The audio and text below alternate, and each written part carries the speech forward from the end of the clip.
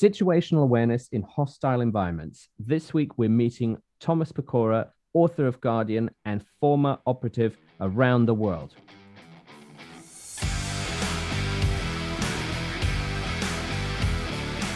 Welcome to the Circuit Magazine, the #1 source of information on protection matters, the industry-leading magazine for all security professionals who want to stay ahead of the game.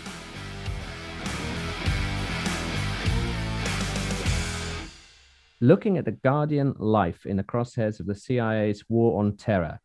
This week, we're meeting author Thomas Pecora to look at situational awareness, avoiding ambush in a global context. John, what a big topic. Is it likely that any EPO, CPO colleague would be ambushed in their day-to-day operations? Is this a relevant and relatable topic to them?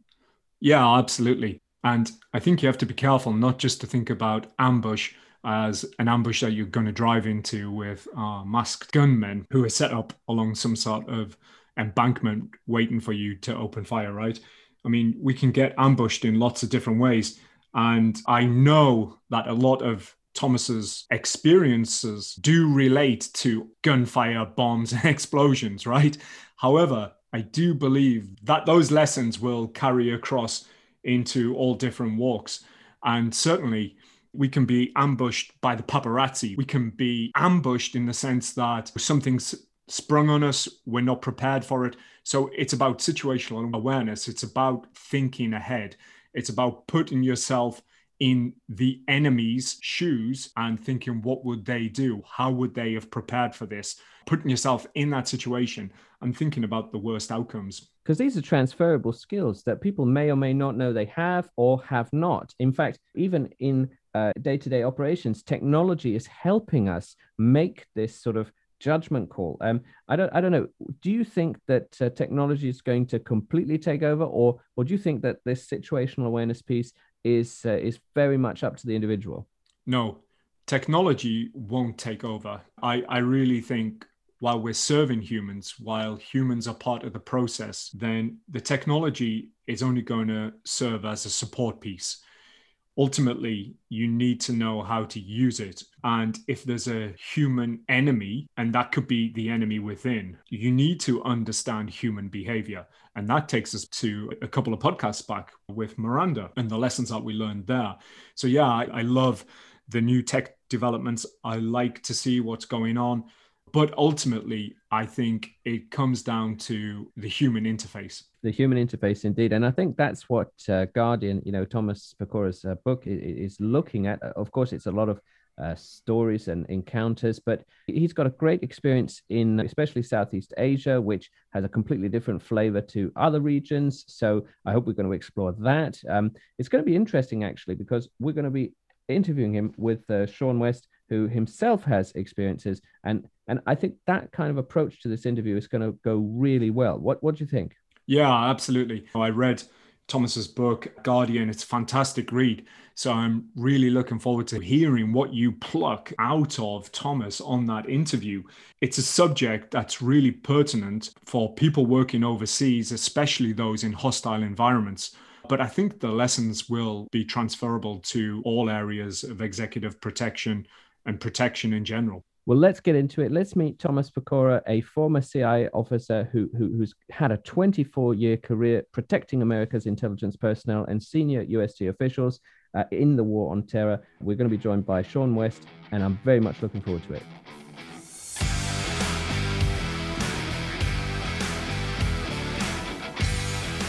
And now, let's meet one of the contributors to the Circuit Magazine.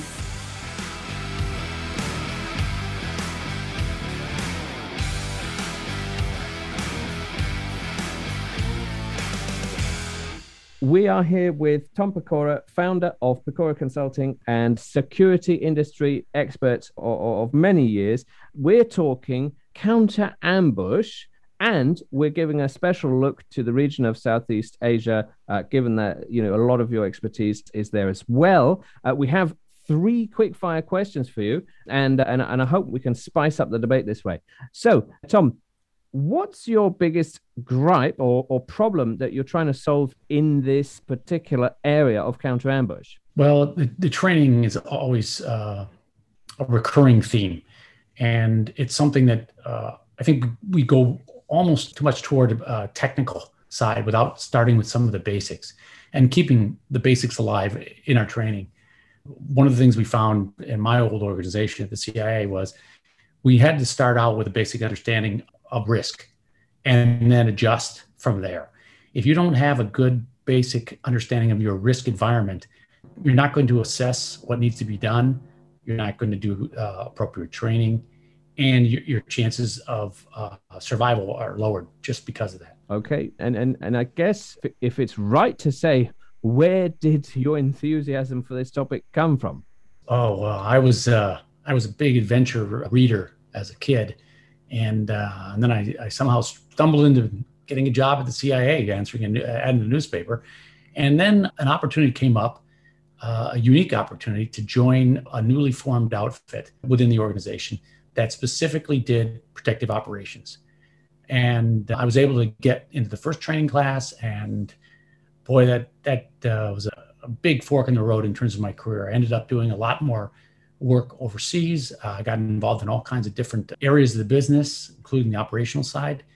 And I got to see another side of the agency actually that didn't exist before, which is protecting our people in dangerous places outside of the U.S. Awesome. No, I love that. And I love that tie back to protective services and the audience of the Circuit magazine, which is really good.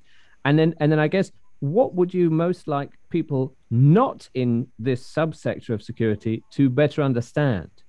Going back to the basics again, to actually be effective in security, you have to have a very solid understanding of your environment. And that's where situational awareness comes in. And that's something that unfortunately it's become a buzzword. Be aware of your surroundings, keep your head on a swivel, but not enough detail in terms of what does that really mean? And that goes back to what I said about risk management. You have to understand the risks in your environment. You have to do a thorough research effort to find out what's going on in your environment. And then you also have to spend enough time working on understanding the normal so that you can spot the abnormal. And this goes into play in terms of counter ambush.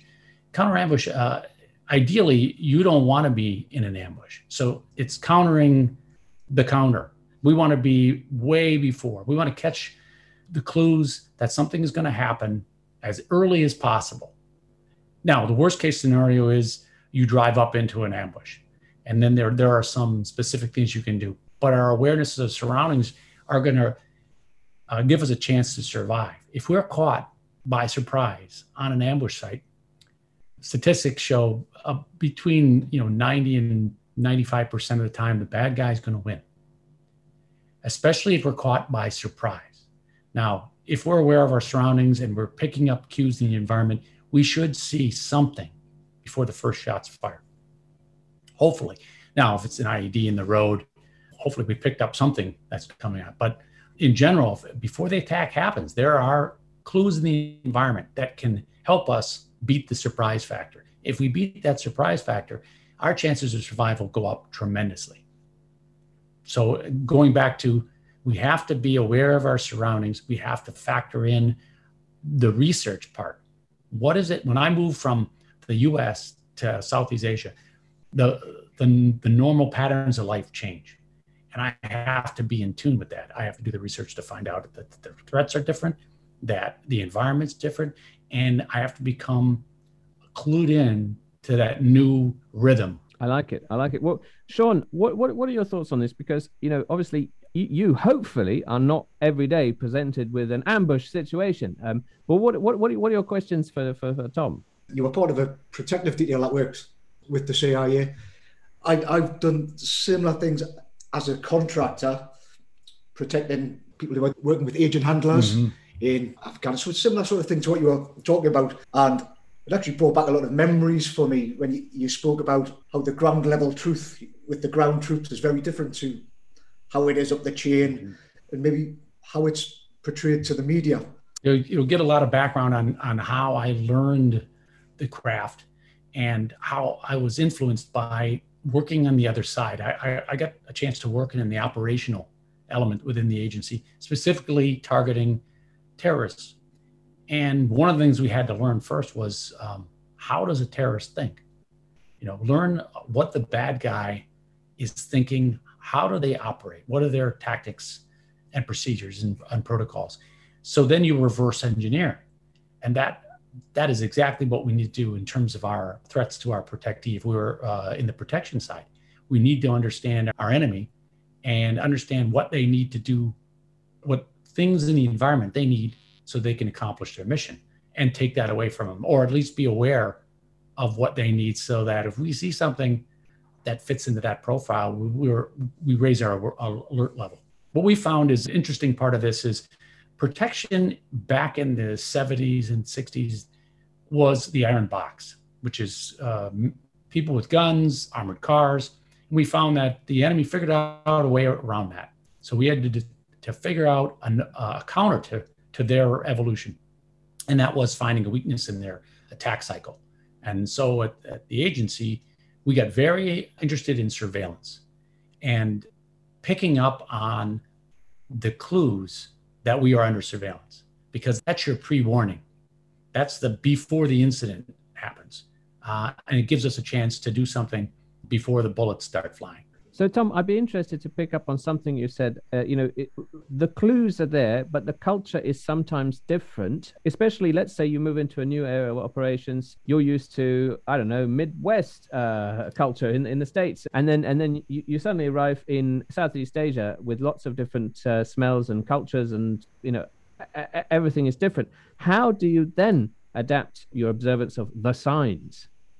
That's a good question. And it takes effort. And a lot of this has to do with your ability to incorporate some basic skills into your everyday life. So it can't be, I just turn it on when I go to Asia.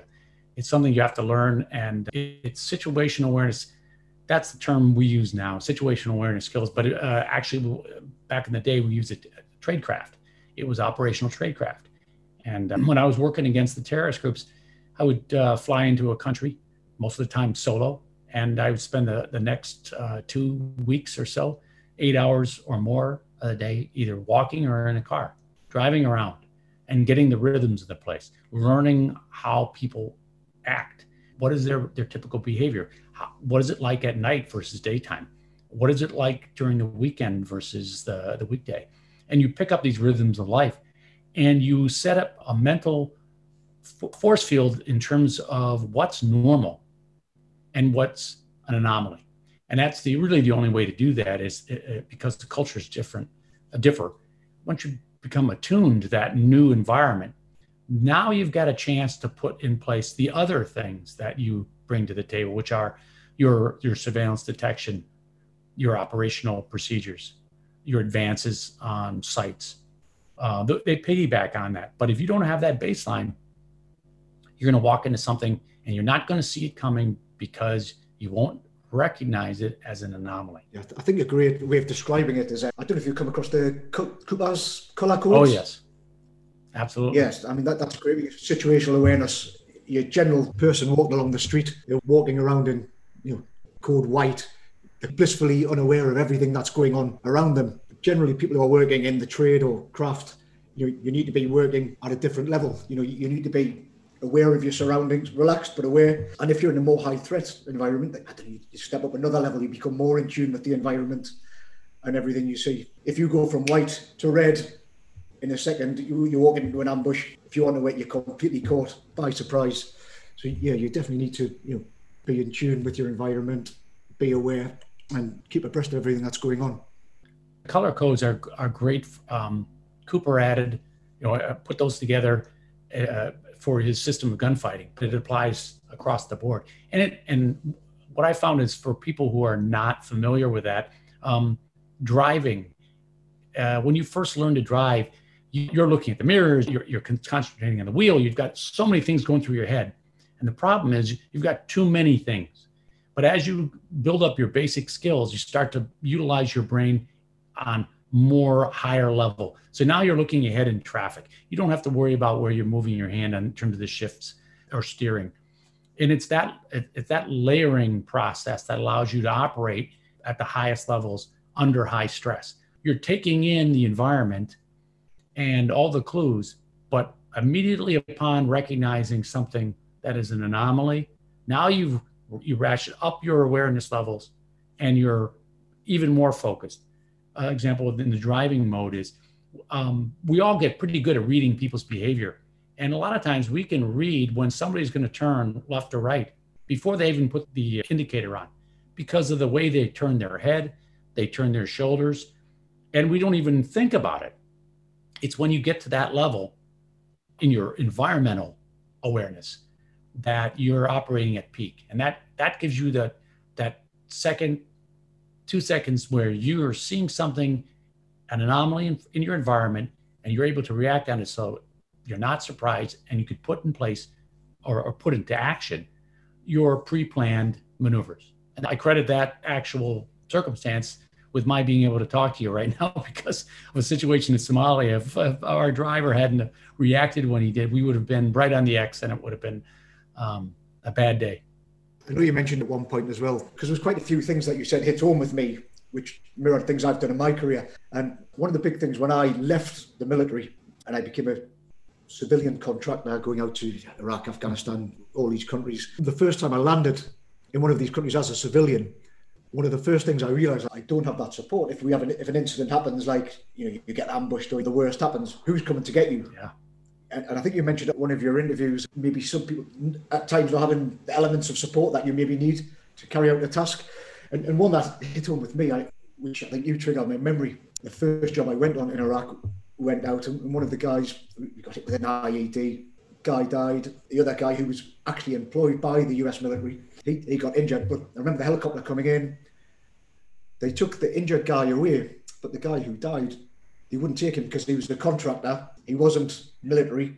We had to stick him in the back seat of our car and drive him into the camp. And that was my first job as a civilian. And I remember going into the camp and thinking, wow, it's a whole different ballgame now. Once you've left the forces and you're working as a contractor, you're on your own. So maybe Tom, that's a good segue. So obviously we've got a lot of private contractors and corporate security, in our listenership, readership. Mm-hmm. What's your advice for that transition? Because as Sean just mentioned, it can be quite brutal. And in the counter ambush situation, when you don't have the backup, when you don't have the architecture, how should you try and adapt as a professional? Oh, that's an excellent question. When I first started working at protection details, when we were like in Somalia, GPS were 3 letters in the alphabet. There was no such animal. And QRF, quick reaction force, no such thing. So you were on your own. And then I worked in Northern Africa in a place that was being blown up for 5 years straight. If something happened to you, there's nobody to come rescue. So you have to put into your protocols your own backup plans, your own way of dealing with that. It's nice to have big army with you, but in the situation where if you're in the private sector, you're not going to have that. Now, in terms of contractors, prior to 9/11, we didn't use contractors to do our protection out in the rest of the world. It was all staff. But after 9/11, we had so much work, we couldn't do it all with staffers. So we got contractors. And we had a very strong in terms of supervisory to subordinate number ratio. We didn't go 10-1. It was 1 staffer and 3 contractors, or 1 staffer and 5 contractors, but never more than that, really, because we needed that coordination and that leadership. So I worked with a lot of contractors. And unfortunately, you only really hear about the bad things, and you never really hear about all the good things that they did. I had fantastic people working for me all over the world. I had them, besides Iraq and Afghanistan and Pakistan. And it's a tough business to be in the contract world. Everybody thinks they make a ton of money, but they have to pay their own insurance. And in some of the companies they work for, don't take care of them as well as others do. So it's a necessary part of the way we operate. We could do what we do without them. And I have a lot of admiration for all the gentlemen who go out and do that. And they're away from families through the holidays, a lot of times 365 days a year. It's a tough life. No, I definitely agree with that. I mean, using contracted individuals in some of these countries, it may have been unheard of many years ago, but they do bring a lot to the table. I mentioned Kandahar. We operated there, and we had to do some stuff with a government agency who was going into the city, and they obviously had special forces who could go in and take them in. But they didn't take them in because they weren't operating in the city at that time, so they didn't have all of the atmospherics, what was going on there, the knowledge, situational awareness. We did because we were going in quite a lot. So we brought a lot to the table for them. And when we finished the job, they were like, wow, we couldn't have done that without you guys. And it's the same, the world around. Absolutely. It's adapt and overcome. And I know that, that's a common phrase, but it really is the more you are able to adapt and utilize the resources in your area. When we first started doing our protection work, it was called the Protective Operations Cadre back in my day. And we weren't given nearly the resources we needed. So we would have to scrounge what we could. We up-armored our own vehicle with plates from a helicopter and disguise things, anything we could think of. And it's that mindset of always adapting, looking around and seeing, how can I blend in more? Where are the people who have what I need? Or where's the sources of information I need? A lot of times it's people you don't expect. For me, a lot of times it was the knowledge of the corporals and the lowest ranked people who are working in terms of Iraq in the outside of the green zone. They had a better feel for what was going on in the environment. So I'd pick their brains all the time. And a lot of times they didn't understand how much knowledge they had accumulated and how much it was useful for us. So it was great to actually make contact with them. I used to bring them hoagie bait, as they used to call it, snacks and drinks in payment for the info. Yeah, for sure. Whenever I worked on a team, the best teams were always the ones that you had individuals from different backgrounds. Everyone brought something different to the table, and you've got to use their assets. Pay respects to everybody because everyone brings something different to that piece of the puzzle that you're trying to solve. Well, Tom, I like that you picked up on using helicopter plates for your up-armoring endeavors. And when people talk about counter-ambush, I suppose people think about MRAP, people think about M6, M7, low-profile vehicles, but as you say, you might not have it, and sometimes maybe a taxi is the best thing. We often have Joe Ortera from the Vehicle Dynamics Institute awesome. At our events, and yeah, I mean, we had a fantastic hour-long session just last month, and so many topics in protecting mobility. Could you talk to perhaps improving your protective mobility when you are avoiding ambush in perhaps an area such as Southeast Asia, and maybe when you're on your own? Absolutely. It's a great question. One of the things, we started our protection program because there was an ambush on an individual in the Philippines back in 1990. This is Colonel Nick Rowe, and he was killed by terrorists. And at that point, we really said, we need to look at this problem differently. We're never going to have enough guys with guns and armored cars and that. So what do we need to do to be more effective? So we decided to go down the stealth road, and we try to do our protection details a little different. So we really focused on being stealthy, being under the radar. And that has worked tremendously for us. I can speak to up to about 2013 when I retired, but we had never lost a protectee doing our primary mission, which was in mobile protective operations. When our people were forced to do static, like in Benghazi and in Afghanistan, when we lost some people at coast, those were static positions, not our normal duties. But doing mobile protection, doing it the way we devised the stealth mode, we didn't lose any protectees, and we lost only one protection agent. And that methodology has proven the test of time.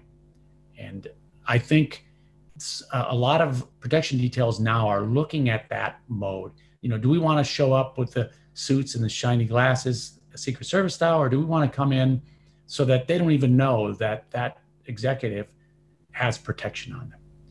And so we started using not only the protection detail, we started using surveillance detection, counter surveillance unit elements. And that's another side of the house. I think we were the first ones to actually have a counter surveillance unit attached to our director of Central Intelligence. That was one of my first actually positions in the counter surveillance world. And that methodology of being stealthy, I think, they don't shoot what they can't see. And let me press you on this because I'm always thinking in the mind of the private contractor or the corporate security world. What can they do? Can they just equally be as stealthy? What are some kind of takeaways for them? Is it take a taxi? What is it that they can do? Absolutely. One of our directors liked to go in a sedan every once in a while. And sometimes he would actually drive. Not that we wanted him to, but he would just do it. He'd jump in there and it was like we'd have to just file in. And we didn't use Suburbans and Expeditions. We like to use the top of the level armored cars that were sedans.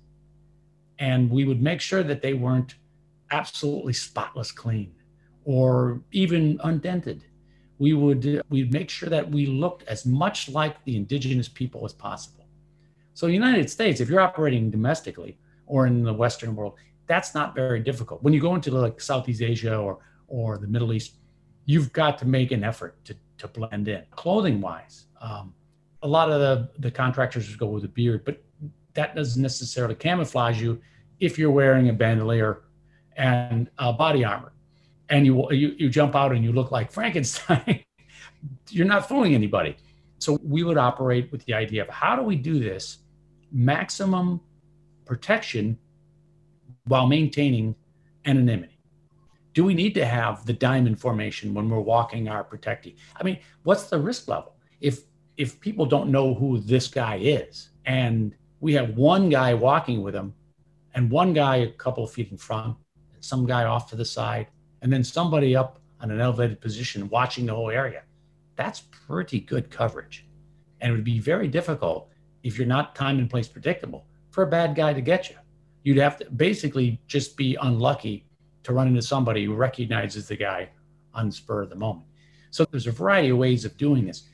If you don't have to deal with the war zone level of armament, long guns and all that body armor, it's a lot easier to do this. And stealth, I'm a big believer.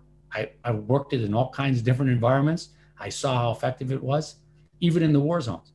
Even if they say, even if the bad guy watches you drive by and says, boy, that's weird, by the time they've kind of started thinking about doing something, you're already gone. Yeah, that's exactly how we used to operate in Kandahar. It was during the day. The Westerners, you stood out. There was no way you could disguise yourself, no matter what you did. So a lot of our operations we did at night. When we had to be in the city, we'd leave the compound, we'd drive at night time. We'd have the jingly trucks, lights taped up, our no reverse brake lights on. So from a distance, if anyone had something set up, it would just look like there's a motorbike coming down the street because we only have one front light. Yeah. We'd have our rear vehicles behind, completely no lights, driving with NVGs.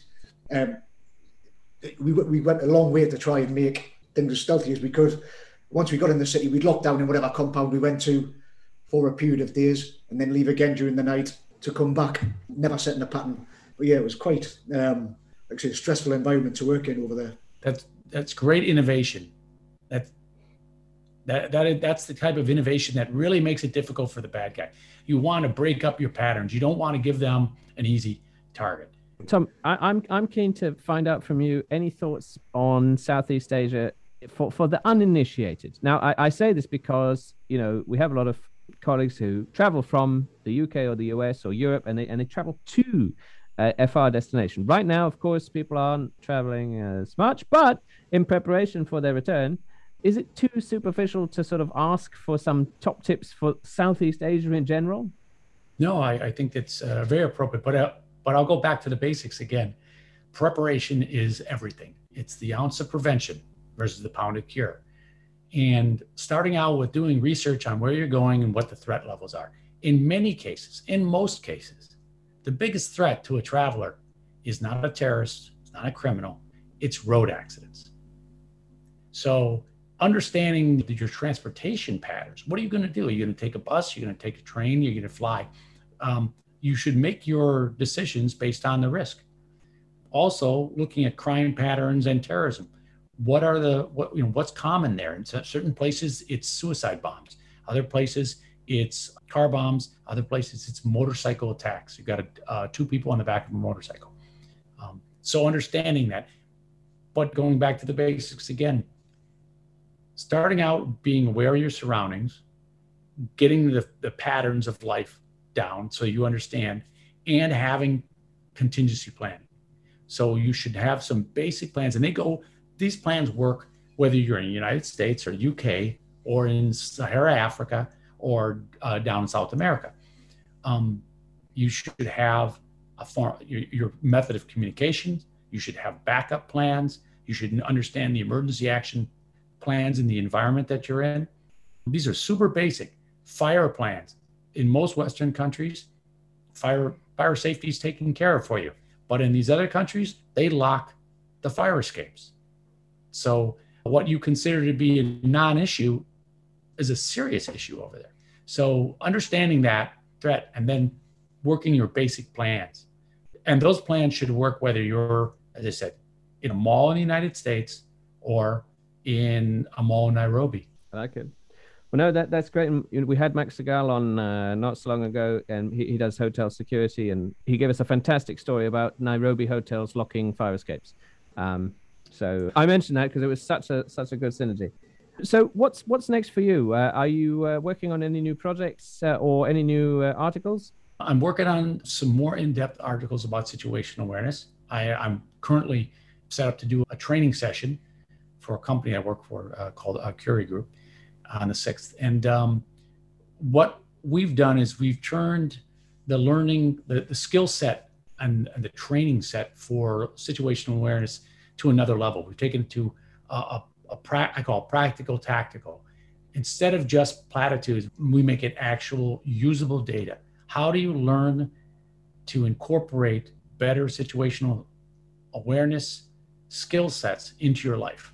And these are skill sets that last forever and that you can teach to your family members and your co-workers, because that's the baseline. I have a firm belief that with my years of training CIA personnel to go into dangerous places, it really always came back to that baseline, understanding your environment, preparing, and having a plan.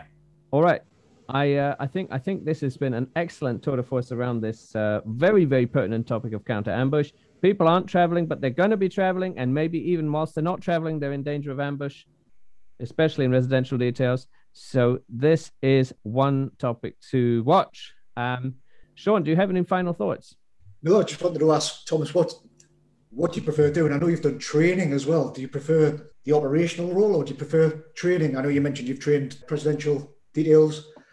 I've also done that in the past in Guinea. I remember going over there, training the presidential detail around there. And the one thing I learned, as soon as we started teaching, it became clear. Some of these guys haven't even been taught how to learn. We had to go so back to the basics just to teach them how to tell the time. And I just found it really interesting. And just want to get your thoughts on training. How have you found that in the African countries? Oh, I miss the operational side, but I find that I really think that I can bring more to the table on the training side now. And I've got enough experience working with such a variety of people, everything from tier 1 groups all the way down to housewives, because we would put people overseas, families. And I really believe that there's some basics that everybody can learn and that are being kind of skipped on the way to, like in the United States, to concealed carry training or moving to Krav Maga or any of the other martial arts. We're missing that first point, which is avoid. So for me, it's the training now. I'm really interested in that, and then putting together more of the science behind this. There's some actual science kind of data that's coming out about crime and about the types of threats that we all face. Fantastic. Well, this has been wonderful. Thank you very much, Thomas, for your time. Sean West and myself, thank you ever so much for joining the Circuit Magazine podcast. My pleasure.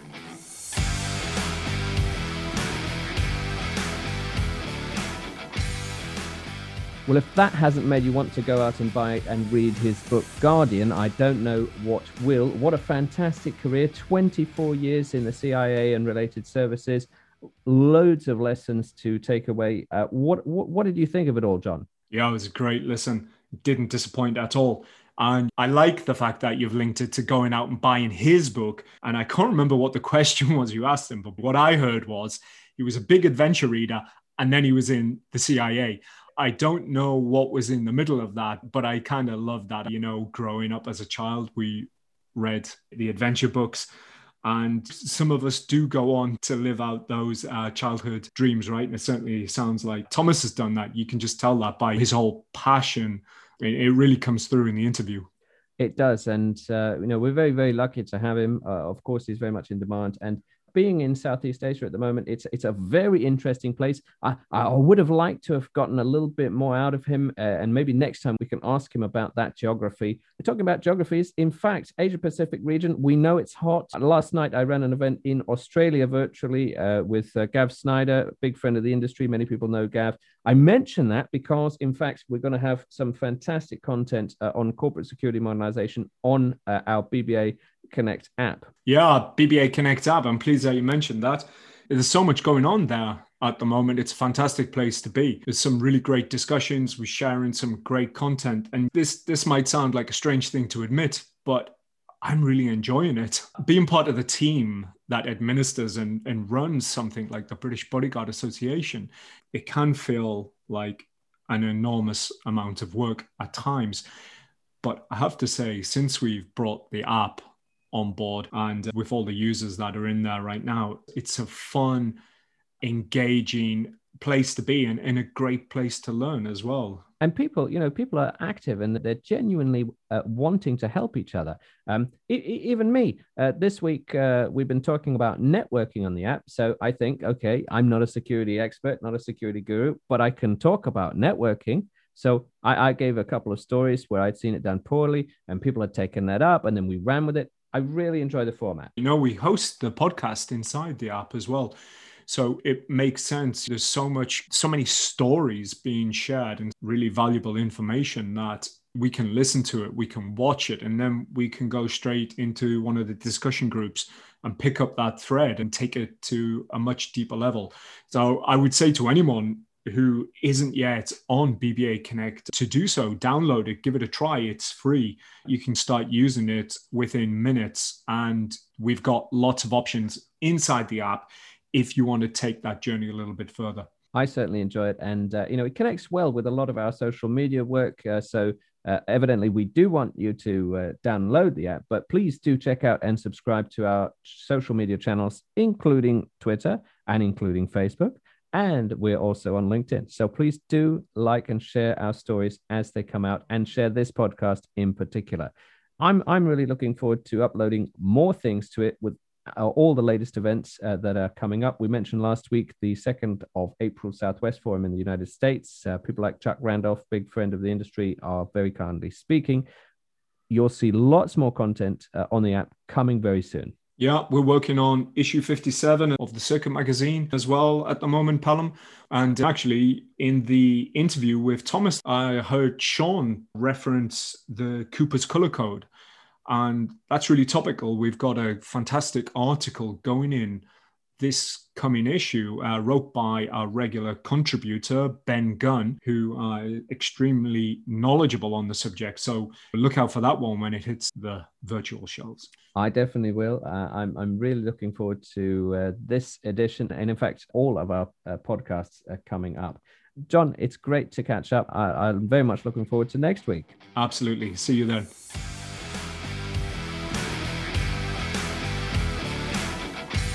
You have been listening to the Circuit Magazine podcast. Be sure to subscribe and be sure to not miss an episode.